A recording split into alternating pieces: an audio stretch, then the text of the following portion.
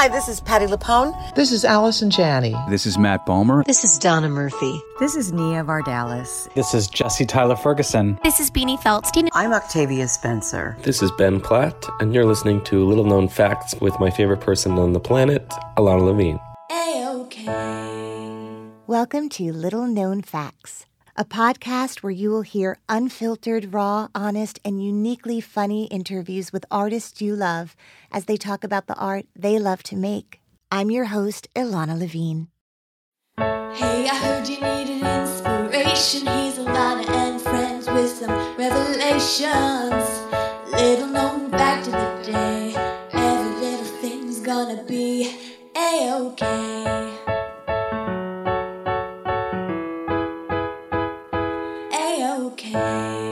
Hey everyone, new episodes of Little Known Facts drop every Monday and you can find them on your favorite podcast provider. Also, if you go to the website, littleknownfactspodcast.com, you'll find behind-the-scenes photos, videos, and interviews and lots more on the gallery page. And if you are loving these intimate, candid conversations with all the artists who come on the show, please head over to the contributions page. I depend on these donations to continue to bring you these interviews every week. So if you love the show, please donate. Little known fact about my guest today. Growing up in Detroit, Michigan with a love of the arts, his mom saw a class for how to have kids in show business remain healthy and balanced. For some reason, she thought it would be a fun class to take, and somehow that class led to a trip to New York and my guest today being cast in a Broadway show at a really young age. Welcome Andrew Keenan-Bolger to the podcast. A-OK.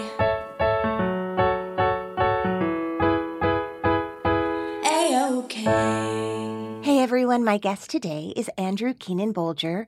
Andrew has starred on Broadway in Tuck Everlasting, Newsies, Mary Poppins, Seussical, Beauty and the Beast, and A Christmas Carol. He starred in the national tours of The Grinch, 25th Annual Putnam County Spelling Bee, and Ragtime. On film and television, he has done many, many things, but some of the roles are in projects called The Rewrite, Nurse Jackie, Looking, and Marcy X. He is a creator of the critically acclaimed web series Submissions Only. He is currently in the Marvel serial podcast Wolverine. He is the co-author of the children's series Jack and Louisa. He is a humanitarian, an activist, an all-around incredible person, and I want to welcome Andrew Keenan-Bolger to the podcast. Hello, how's it going? I'm so glad to be here. I know. I haven't seen you since we did BroadwayCon together. Oh my gosh, it was my first panel of BroadwayCon, and I will tell you, it set a really high bar. We had such amazing guests. Yeah, we did. Andrew and I were on a panel that I hosted called Auditions, the Good, the Bad, and the Hilarious. And I'm going to be sharing it with all of you, but it was Donna Murphy, Andrew, Emily Skeggs, Leslie Margarita, and me. And I feel like I not only was so proud to host the panel, but I was so proud and excited to be in the audience of the panel at the same time. I felt like I was conducting it and listening and wanting to write notes about how to go out. Donna Murphy especially. I mean... Enough said. I was like, I have so many hang-ups about auditioning, and seeing someone who's such an icon, who seems completely confident and just totally fearless, know that she feels the same things and yet has been able to spin it into this really positive outlook. Yeah. Oof, it was the goods. Yeah, it was great. And I also felt like, okay, if Donna Murphy is getting up and going to auditions, how dare I have one moment of like, ugh. Oh my gosh, can you believe they're asking me to audition? She's like... full hair, makeup, like character, like the whole thing. So anyway, onward to you, my friend, which is, I mentioned so many of the incredible credits that you've done, even though this is such a truncated bio of yours. But you will see that I have deep bags under my eyes because I was up most of the night. I've seen you in every one of those Broadway shows, so that went without saying. But I was on the YouTube binge watching, as the kids like to say, Submissions Only, which is one of the most perfect, delightful, delicious commentaries on what it is to be an actor in the New York theater, particularly the musical theater world. Every actor in it, it's like the who's who. It's like one Tony winner or nominee after another. You have Kelly O'Hara doing Pratfalls. You have Kristen Chenoweth actually almost singing on the show, which is the greatest I don't know. I don't want to spoiler alert the whole Thank you. thing. No, it was definitely, it was very much the Law and Order of musical theater. There you had go. to get every cameo in from every Broadway person. Is that done? I don't know. You know what? We ended season 3 with like a little bit of an ellipses, but also, yeah, I don't know. Every few months, Kate and I will be like, what if we did this for season 4? And usually when we go and do something like BroadwayCon, of course, it brings up all these new ideas. How did you know Kate Weatherhead originally? So I knew Kate just sort of on the periphery. She was in the 25th annual Putnam County Spelling Bee with my sister. So when I was with my sister Celia, and they were both in the original cast. And so I remember like seeing her at cast parties, but never actually entering in that conversation. And then we both got cast in the musical It's a Bird, It's a Plane, It's Superman in Dallas at the Dallas Theater Center. And we both went down there and both kind of clocked each other early on as, this person has a funny sense of humor. And, you know, both of us had been doing so many new works. And this was really a revisal of the old 1970s Superman musical. So a whole new book. And we had just seen so many people developing stuff and had gotten a real ear for dialogue and comedy. And it just, while we were there, I had just come off of, I won a filmmaking competition and won this like big editing suite and all this camera equipment and really had no idea what to do with it. And she had just closed out a Broadway show and was sort of feeling like, I don't know, what next? Like I both of us got to be on Broadway at young ages and sort of reached that goal and just had a little bit of creator's itch. Mm-hmm. And I think we recognized it in each other. And one day, like in a parking lot, she suggested, you know, my husband thinks we should do a web series together. And I was immediately like, that's so funny. I was just looking for what I was going to do with all this equipment. And we spent basically that matinee just going back and forth, being like, okay, well, it could take place in like the theater world, obviously, because we have no money. We can't like set it in a hospital. It's not a hospital drama. It doesn't take place at NASA. Right. And we're like, okay, yeah, maybe it's about like actress and a casting director. So it's like you see both sides. And it was basically every time we would run off stage for entrances and exits, we would have like a new little idea. And what we sort of came up with in that first day was what the series ended up being for 3 seasons. How many episodes per season? I think the first season was about 6, and then there are 8 in the... So that's why I was up till 4 a.m. Yep. That's what happened. Anyway, they're about each are about half-hour episodes. And anyway, I could spend the entire time with you now talking about that, except I want everyone to go watch it, and then we can come back and they can call in and ask questions and all of that. Something you just said when you were talking about how you and Kate first came to this idea was we had both been on Broadway as young people, as children. So that's what I want to talk to you about. Sure. That's where we're going to start. Amazing. If that's okay. At the very beginning. I have found it's a really good place to start personally. You come from, as we mentioned, I interviewed your sister, who is also an actress who's appeared on Broadway many times. So obviously there was something in the water in the Keenan-Bolger household that inspired tremendous creativity. Maybe it's not just the water, maybe the DNA itself. Can you talk to me a little bit about growing up in your home, in your hometown of... Detroit, Michigan. Mm-hmm. Yeah. You know, I grew up with 2 sisters who were doing theater as soon as I could kind of have any kind of cognition. Celia is like 6 or 7 years older than me. So I have been told that the first musical I saw, I was less than a year old, and I went to go see Celia in Showboat, the musical. And I think my parents were just bringing me in for her number, and then they were going to take me out afterwards. And I ended up just sort of sitting and watching the whole thing, totally quiet. And I obviously have no recollection of that, but it feels right. Yes. I really grew up watching my 2 sisters acting, and I think it was probably as much passion as well as convenience for our parents that you have the same hobby. Yeah, they're like, the carpool situation, let's put all the kids into acting. It's easier than having to drop one off at gymnastics, one at I don't know. What do other real people do? Go Yeah. to football practice or something? Not us. And we're like mini people, so. Yes. Are you just the three kids? There's not another? Okay. So, but you, not only did you watch and not only did you immediately, if the story is true, go, these are my people. This is my world. At some point, you discovered that you also have a voice. Like you're an extraordinary singer. Oh, geez, thank you. And a wonderful actor. When did you realize, oh, I can also sing? Oh, man. It was probably those car trips. Like, we were a show tunes family. And especially, I think, with Celia being a little bit older, her taste was very sophisticated. Like, I remember she was on a real tear of like, I think there are people who are just a little bit more, that have like more of a viewpoint than Andrew Lloyd Webber. Like, we need to listen to some Stephen Sondheim in this household, like at 11. So for coaching. Yeah. So definitely growing up, like when I was 7, I could sing all of the opening of Into the Woods, like every part. And did you have friends that you were doing this with?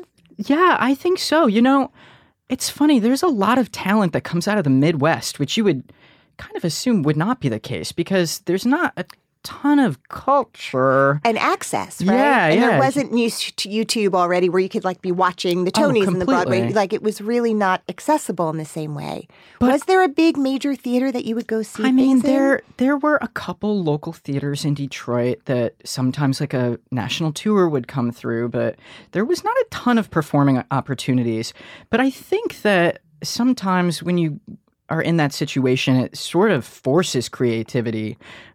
There are a lot of like basement musicals that my sisters and I did.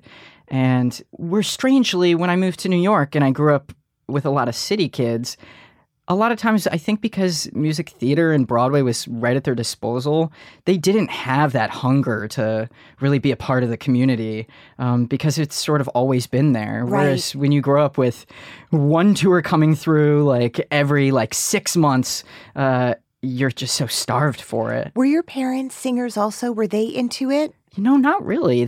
My dad like plays the organ at our church, and my parents definitely had like a huge appreciation for musicals, but they would not have signed us up for theater unless Celia had seen some local production and said, I want to do that.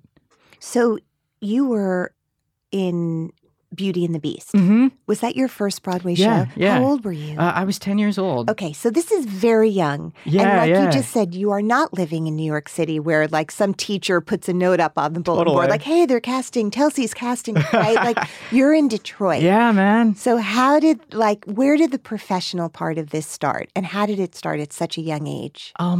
My mom signed us up for a workshop that was called Raising Healthy Kids in Show Business or something, some local thing through, I don't even know what. And we went there and randomly there was an agent from New York who was sort of scouting talent. And it was not the reason that we had signed up for this. It was more to see like how to build a resume and like really basic stuff. Did all three of you go? Yeah, Your other and- sister is Maggie, Yeah, right? Maggie, who's Okay. a year older than me. Okay. And this agent, I think, approached my mom afterwards and was like, if you would ever consider bringing the kids in for like a couple auditions, I think it might be something cool for them to try out. And I have to imagine my parents just saw it as an opportunity to do like a little road trip to New York. Yeah, and never a was life like, experience. Yeah, and was never like, oh yes, and now we're moving to pursue Yeah. our children's dreams. Yeah. But on one of those first auditions. Wait, so you get in the car and you Yeah. come to New York City and you're Yup. singing company and all sorts of show tunes along the way. Completely. Do you remember that trip? I totally do. Yeah. Where did you have family in No. the area? Nope. Where do you stay? Tell me what happens. I think we must have just stayed in like some crappy Holiday Inn or something. Yeah. some crappy hotel. And the first thing we auditioned for, it was for Les Miserables on Broadway. The three of you? I think maybe just my sister Maggie and I, because we were Okay. like the right ages Okay. for Cosette and Gavroche. And afterwards, they were like, "You guys are both too short, but we really like you. Would you be interested in seeing the show tonight? We'll give you guys some free tickets." Which, for the record, has never happened again. I've never auditioned for anything. And they're like, "No house seats." But I think I know Brian Darcy James was like, I didn't get to see that show until I was in that show. Truly. Like, I would never get tickets for Hamilton because I was reading for it. Like, it doesn't happen. Of course. So I think it was a real whirlwind experience. So you go see Les Mis that night. Now you're in your you're watching your first Broadway show. Your mind is like explosion, yeah. And I think I just saw like a huge possibility, and I have to imagine the trip went pretty well. Like, we didn't get the jobs, but we got free tickets. We got free house seats. Yeah. And I think my parents just saw that kind of sparkle in our eyes. So I think the next Broadway musical I auditioned for was Beauty and the Beast. And did you come back to New York to audition for it? Yep. And also in the room, they were like, is your mom or your dad in the waiting room? And they brought my dad in. They're like, we're going to offer him this role. So would he be able to start in 2 weeks? And I think my dad was like, okay. What does that even mean? Yeah, truly. And so it ended up it started out, my dad and I, we were living at the Y up on like 72nd because there's no way to get a sublet that quickly when you're living in Detroit. It's not like there was Craigslist back then. Right. So we were like living out of a suitcase while I was in rehearsal, while our family sort of packed up our house. And did they call you Andy or Andrew when you were little? Yep. So always Andrew. So Andrew got this job as Chip. Yeah. Chip. By the way, now, had you been familiar with the movie? Like, did you? Yeah, of were you like, course. oh my God. Oh, okay. Completely. Okay, because I'm freaking out and I'm not even you. So you get this job. It is the original Broadway company? It was like first replacement. Okay, so it's running and you know this is it's gonna keep going. Yeah. It's not like I guess hope so. it works. Yeah. Like, it's Beauty and the Beast and the machine it's on. Totally. So your whole family moves with you. Yeah. Yeah. What were your parents' professions? My mom was a teacher and my dad was a city planner. But my dad also, random like fact, he speaks, Little known fact.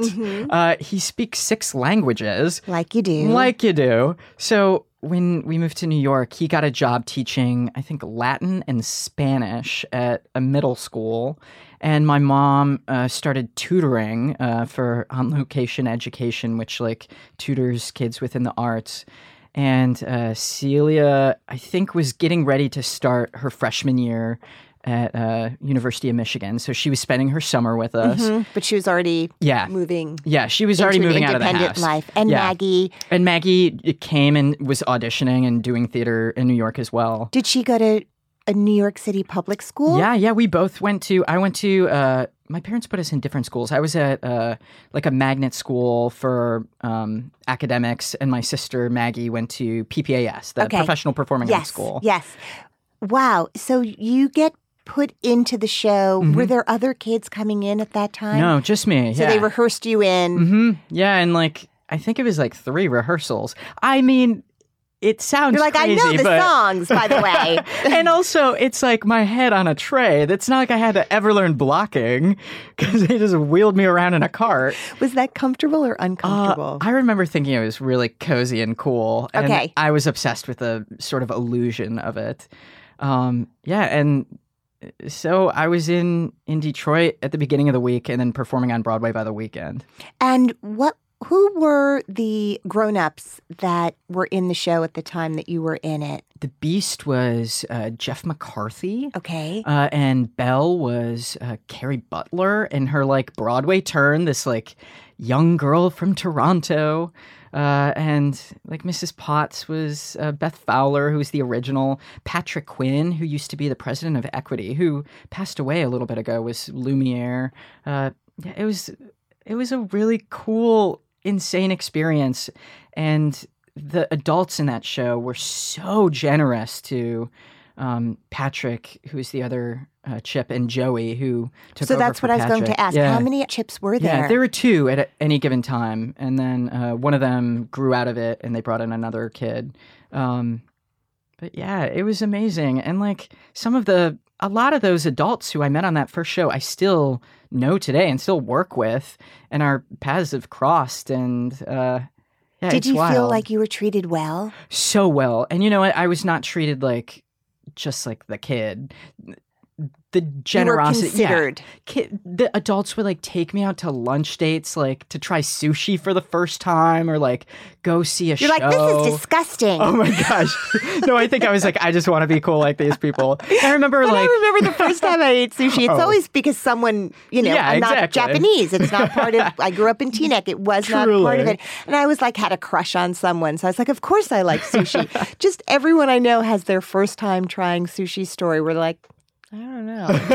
There's nothing about this that it's like getting your dental impressions. Like, truly I don't nothing enjoy familiar. I don't enjoy this. And now I love it. No, I love it. There you It's go. good. So it's decided that you're going to continue.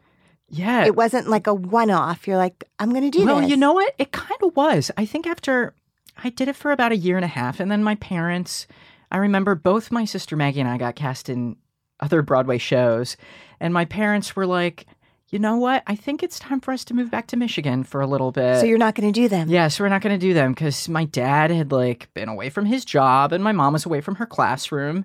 And so after about a year and a half, we like went back to Michigan, and like Celia, Maggie, and I all did a show together, just at like a community theater, and it was sort of back to life normal. And then the musical Were you wearing Ragtime happened. ascots? Were you like Yeah, I walking mean, around truly. like, it was kind of normal, except I was the kid who... You know what? Honestly, my parents were like very humbling, and Mm-hmm. the second that they heard us brag, it was like, show's over. Back to Detroit. Yeah, to the point that I still have like weird hangups about that now. I'm so bad at selling myself in a room if I have to like pitch something. Right. I always go to like being super humble, which I think actually then ends up sounding sort of disingenuous, but But that's, or very charming. I don't know. hope. Yeah, we'll see. Well, so let's talk about that because Yeah. I get it, right? There's this Yeah. there's this constant battle like, am I an artist? Mhm. Would an artist ever try to sell something or make money doing it? Like finding that balance between ambition and not being embarrassed by being ambitious. It is such a complicated I know. It's thing, and it's hard to be healthy about. Mhm. I have found that it's best if you have a partner or a good friend who is able to Andrew's Be your hype amazing. You should man. go see him. truly, because Exactly. I can't do it myself, and when I do it, it ends up just coming off gross. I Well, don't the know. thing It's that hard. you do is the work. I try, and yeah. you're a very talented human being and Well, who's thank worked you. very hard for a very long time. That walks in the room before you even have to open your mouth. Like there's a lifetime of integrity and great work. So Oh, I hope that's so. the good news. But in what ways were your parents, because Midwesterners, I'm married to a Yeah. Midwesterner. There is, I trip on the word because I can't believe I'm married to a Midwesterner. It is a very humble culture. Mhm. And bragging is frowned upon. It's like Yeah. showing, not talking about it. Yeah. What were the things that your parents would say or do that when you say, I'm still a little tripped up about Mhm. it?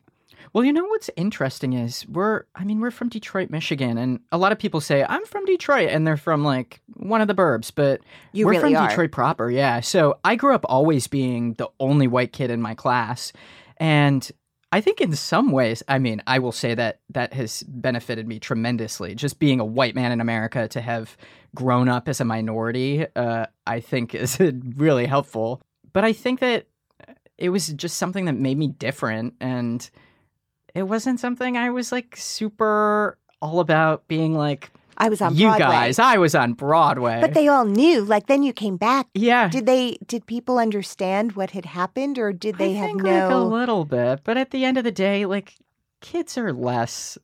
They don't care about that shit. Yeah, yeah. It's maybe cool for a second, but like you got to be a cool person to hang out with. So you are very public about the fact that you Mhm. are engaged Yeah. to a man, I am indeed. and he's adorable.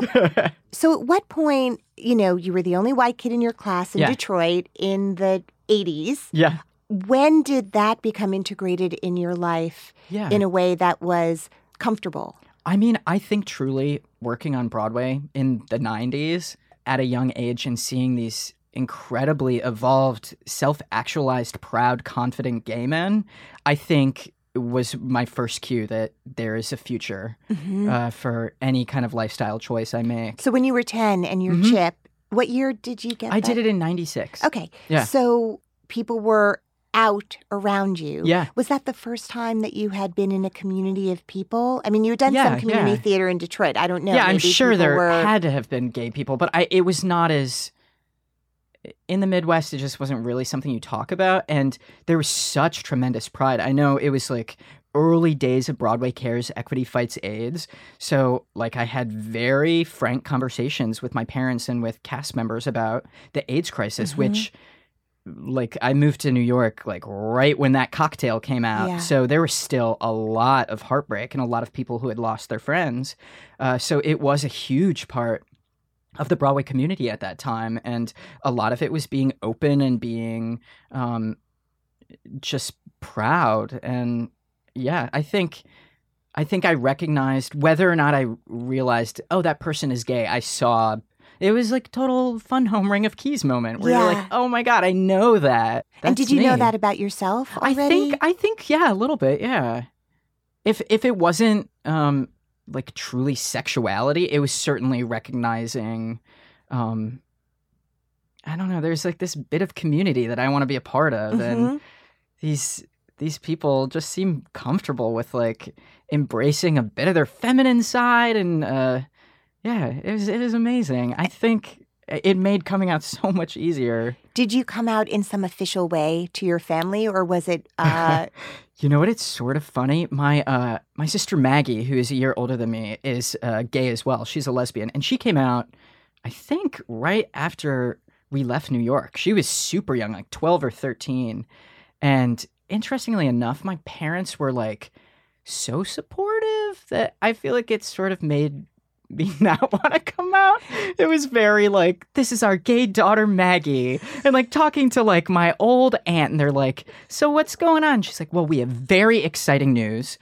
Our lesbian daughter Maggie is she's gay, and we are very excited about this. And she turned down a Broadway show, by the way. No, truly, in a way that I was like, okay, well, that's great, but I don't want that exactly. So I spent a little bit more time, not in the closet, but I just being wasn't quiet. Yeah, a little bit. That's great. Aunt Martha, we have some very exciting news. I wish I were making this up, but it's actually real.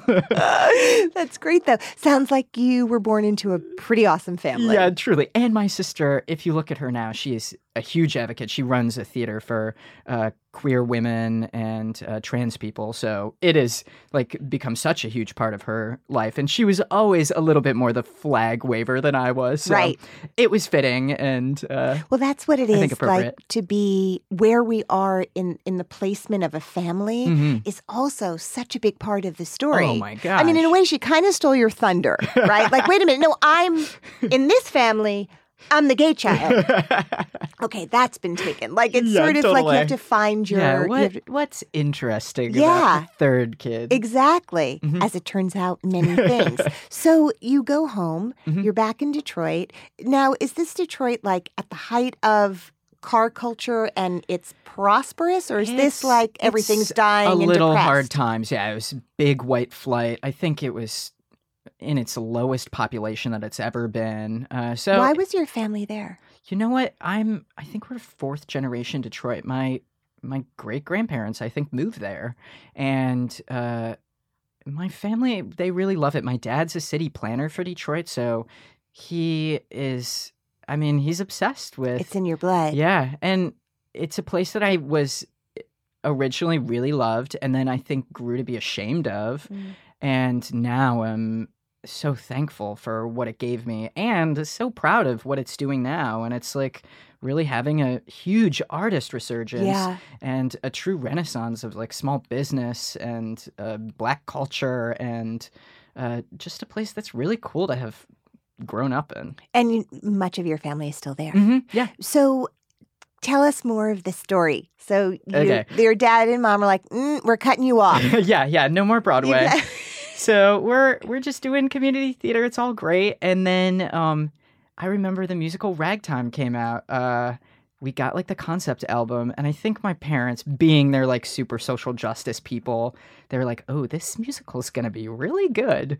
And so when auditions happened for the Broadway company and for the tour, they were like, okay, I guess we can take Andrew back and Yes. audition for it. It matches our politics. It matches, yeah, very socially conscious.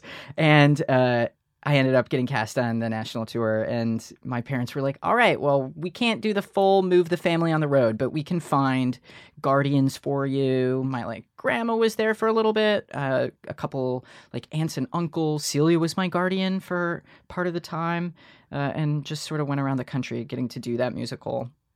And then you end up back in New York. Yeah, at the and end. then Ahrens and Flaherty, who wrote Ragtime, we found out that they were developing this musical Seussical, and they wanted me to be JoJo in it. So it's hard to say no to someone who is as amazing as Ahrens and Flaherty. So I think my parents were cool with that. Yes. Although I didn't get to really do Seussical for very long, because when we were out of town, my voice changed and I hit puberty. And so I only did it for a month on Broadway. So that must have been devastating. Yeah. I mean, I don't want to say your feelings it actually for was. you. Yeah, it was pretty sad to think to create something. Mhm. And then even when we moved to Broadway, I don't want to say demoted, but I was Demoted. I was demoted to be the alternate because I really couldn't sing the role 8 shows a week. And then I kind of got fired after a month. But All right. Well, my son was Horton in Seussical Oh, in so the fifth sweet. grade, in the 5th grade version of it, and I have to say the music. Some of my favorite songs are from that show. Yeah. Alone in the Universe, I Could Weep Come right on. now. They are incredibly difficult songs to sing. Yeah, And they are so high. yeah. And unless they're willing to dial down the key, Which for they you, kind of even did. Yeah. They dropped one of my songs, but even then it was I didn't really look like a kid anymore. Mhm.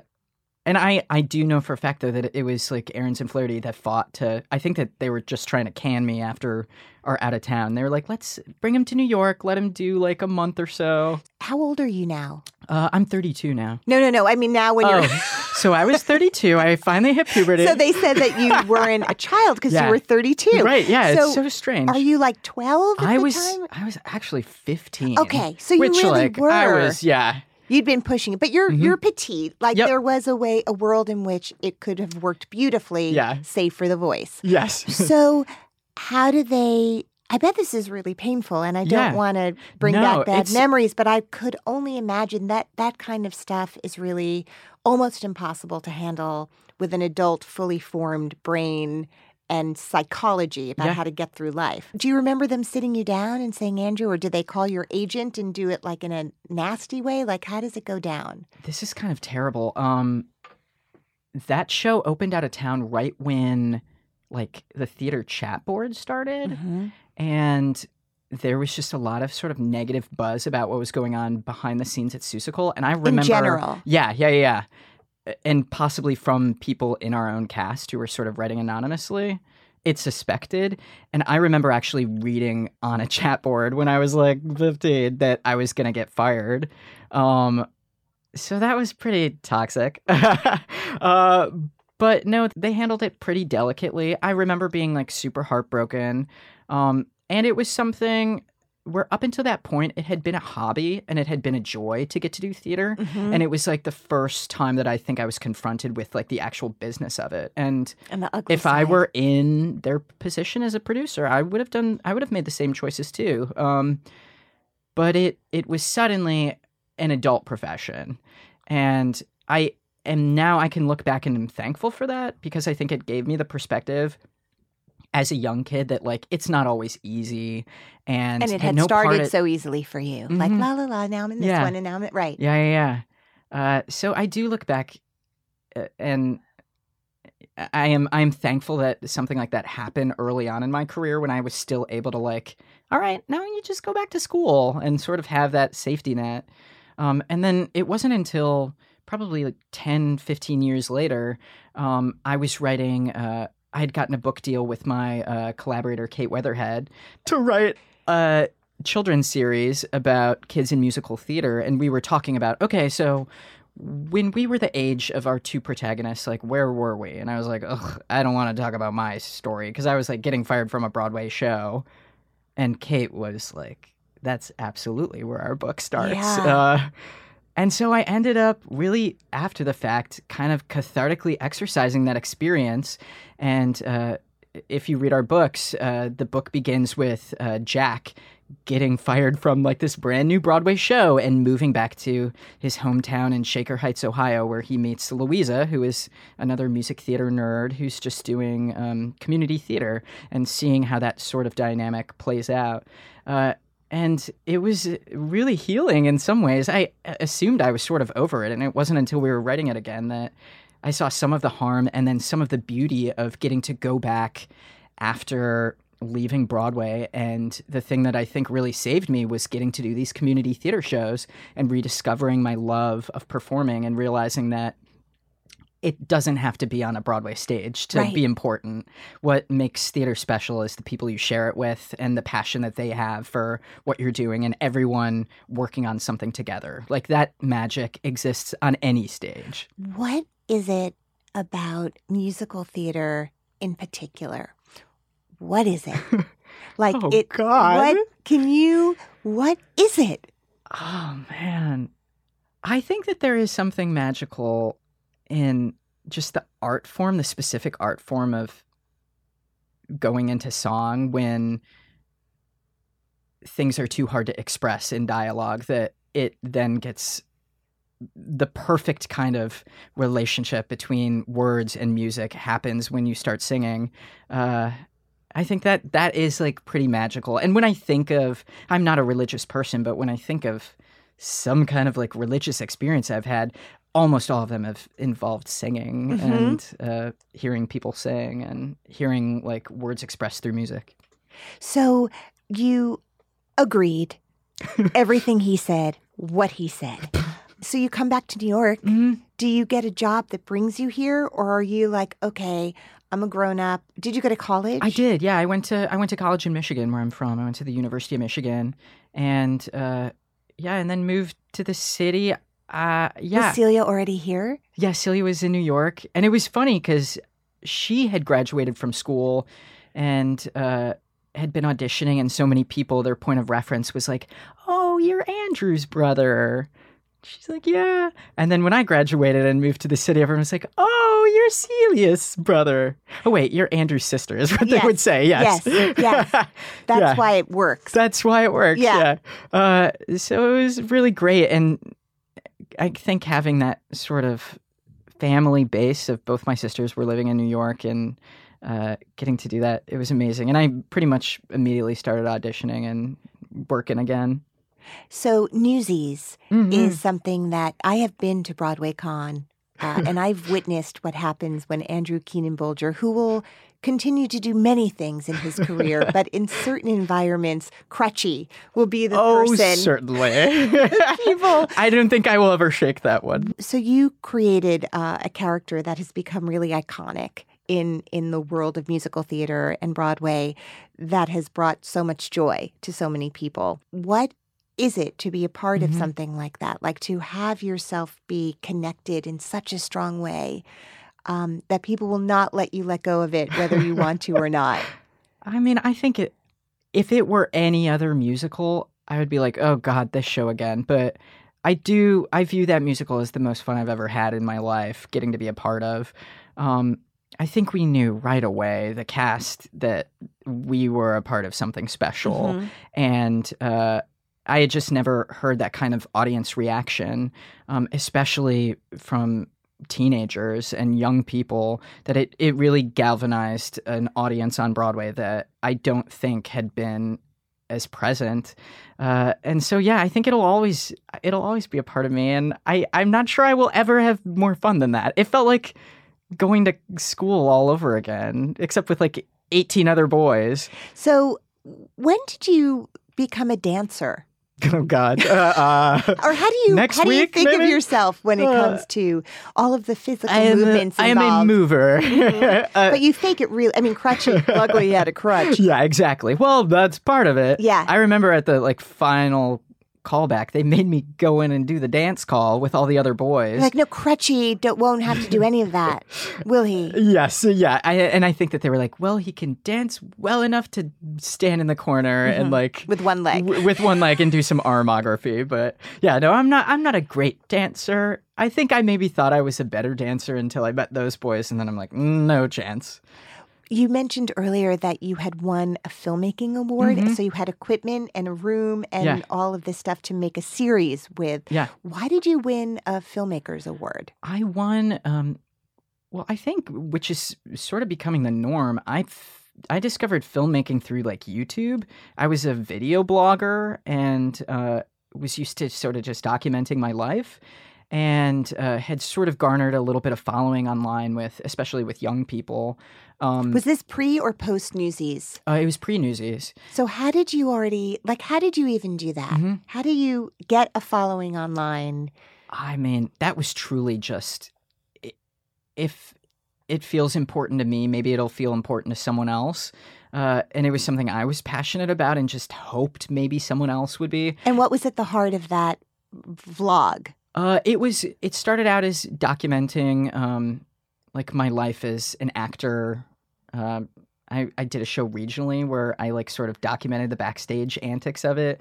And then when I went on the Spelling Bee tour, I was sort of doing like a backstage video blog, which now seems so ubiquitous. Like everyone has one of those. You were a pioneer. Yeah. And I think when there were not really no one was really doing it. So they were all sort of starved for any kind of, theater content on Behind YouTube. The curtain, and I ended up winning a video contest for making travel videos.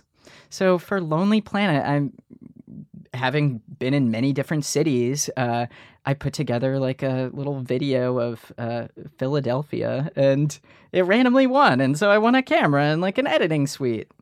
Forever? Forever, yeah. I mean, now the camera is like super outdated, and like I'm like, sure your Frank, iPhone does much better quality. But at the time, but not the editing suite anymore. Yeah, no, I don't use that one either. But right, but for you a while, could. Yeah, sure, you could. That's incredible. Well, there is something about the world we live in now that you were kind of.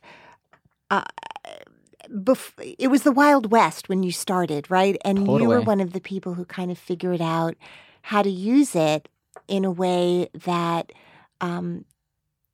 could bring more people into this thing that, you know, when you described, I was in Detroit. I didn't grow up in New York. I didn't have access to any of this. Yeah. I think my curiosity about all of it is, does it suddenly make it feel like, oh, anyone can do this?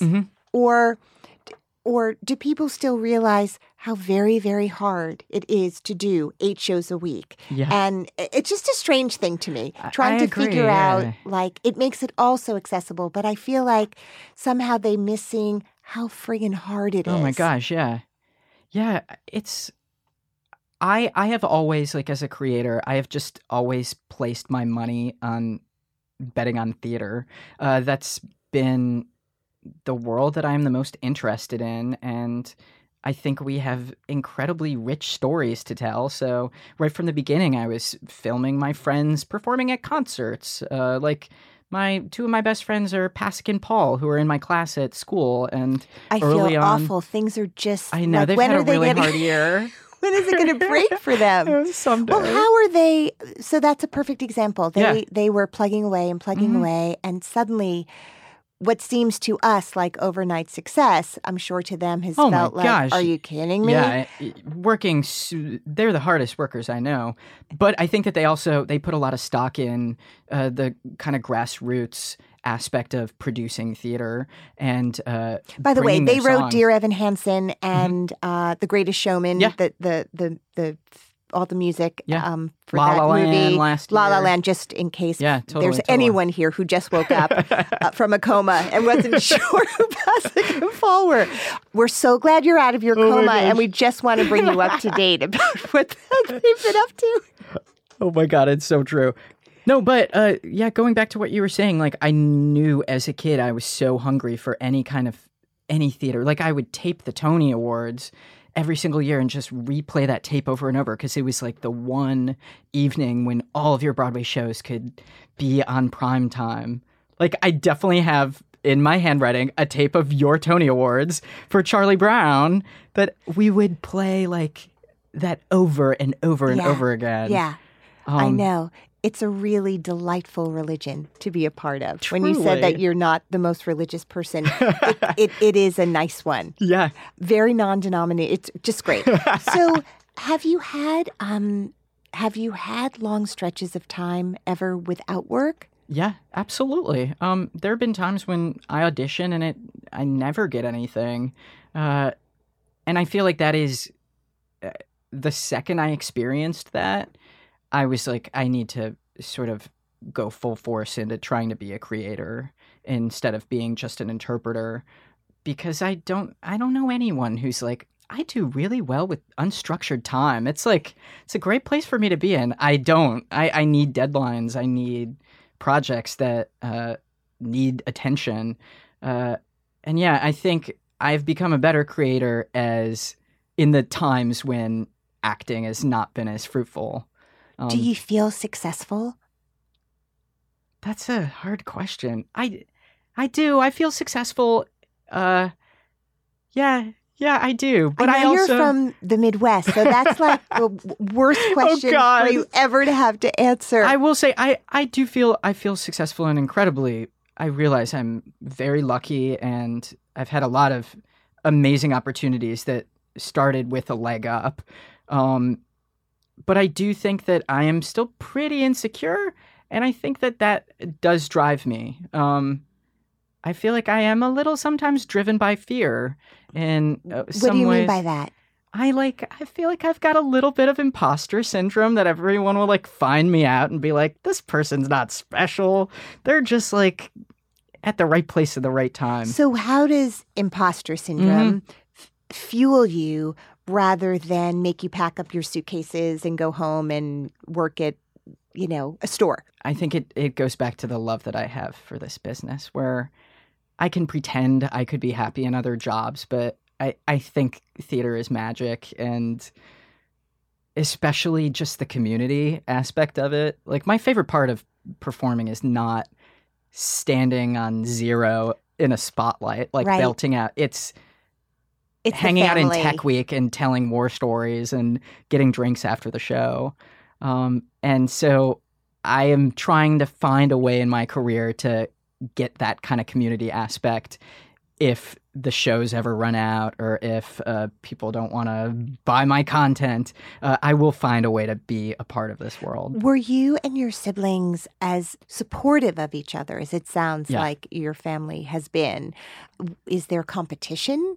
Do you ever feel like, okay, she just got another one? like where, I mean, Maggie's obviously taken it into a different direction in terms of the kind of work she's pursuing and the community service aspect of it. Yeah. I know Celia's, aside from being an incredible actress, is also such a dynamic presence in the world of social activism within the Broadway community, as are you. But in terms of like sibling rivalry, how do you guys handle that?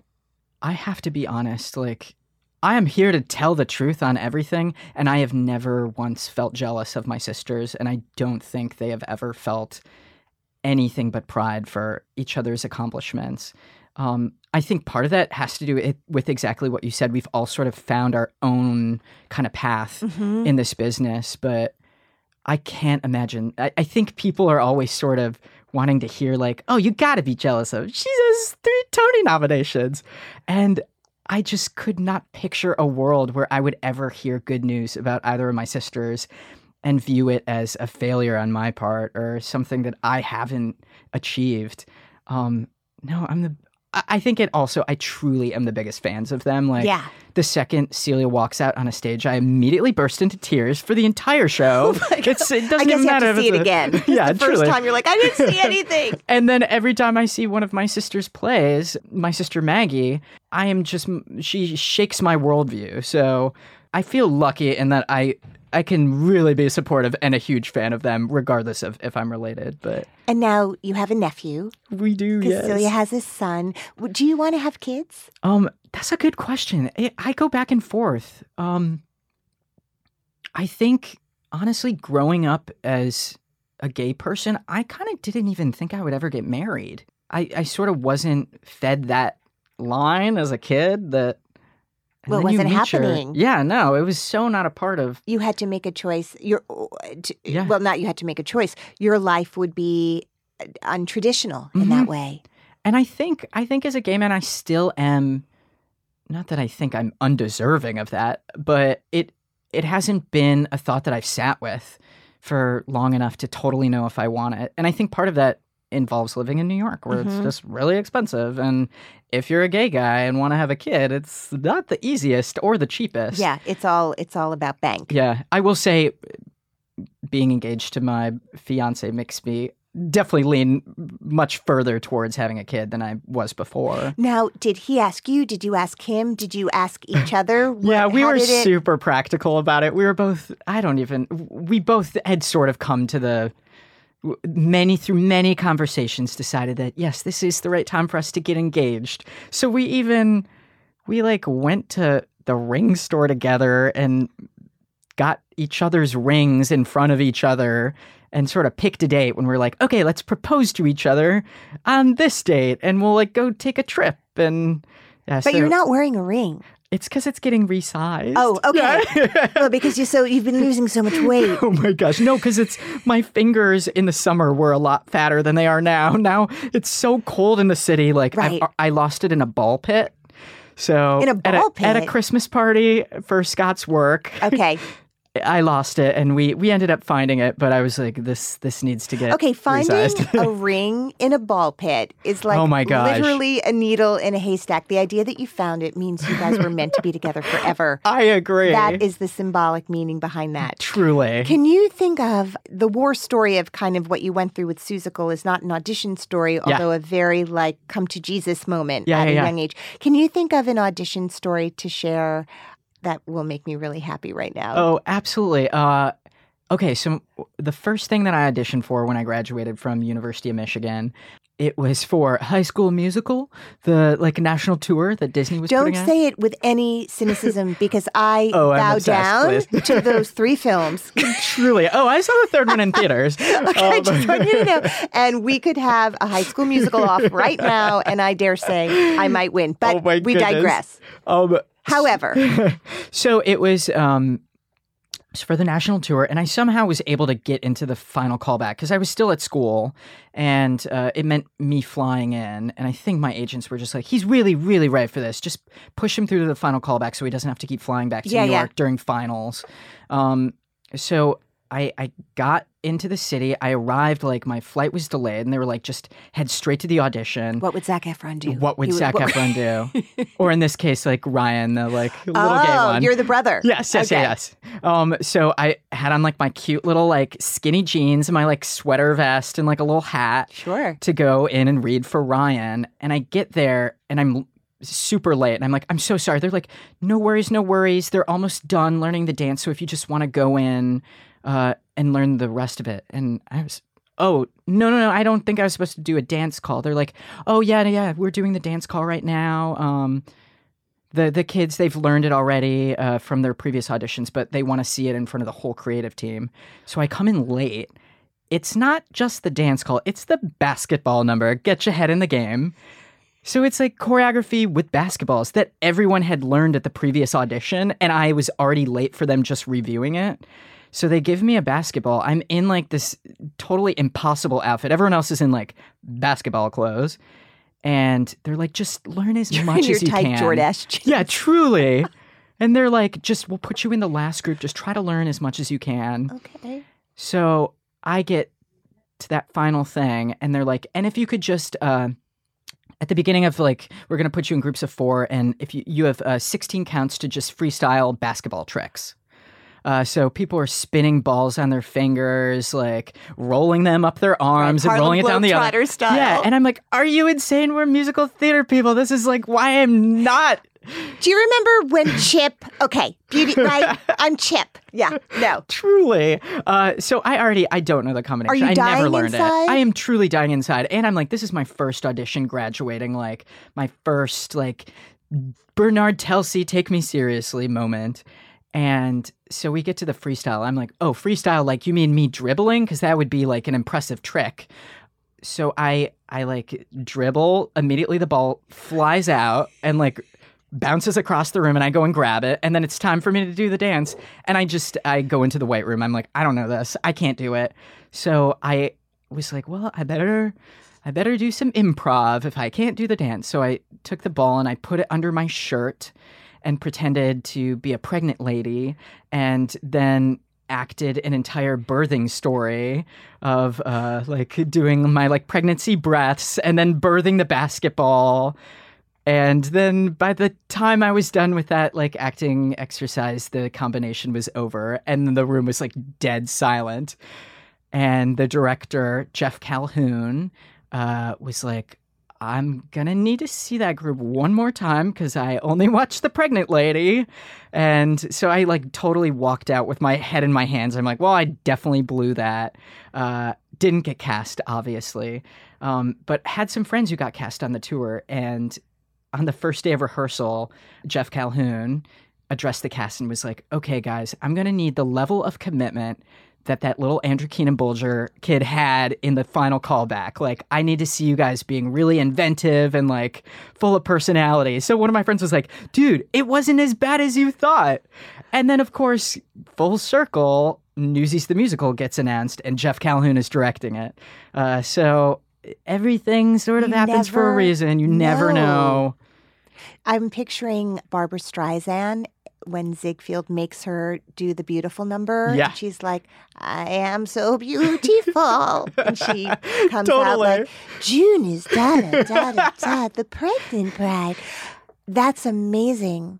Yeah. And it really does show you like the things that we think are the most humiliating and we really should pack our bags and go out the window in the bathroom and never return, turn you into crutchy. Truly.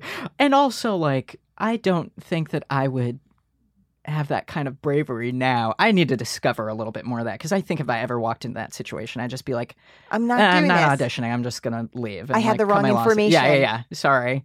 But I think it is that it's just bravery, being scared and just like totally delusional that like this is a good idea will sometimes get you the job. I love it. Well, Andrew Keenan-Bolger, I am so happy to have spent this time with you today. You're a magical person. Oh my gosh. You're just a magical person. And any time I get to spend with you is just delightful. So thank you for being here. Thank you so much. Clouds can make the wind blow, bugs can make the grass grow. So there you go.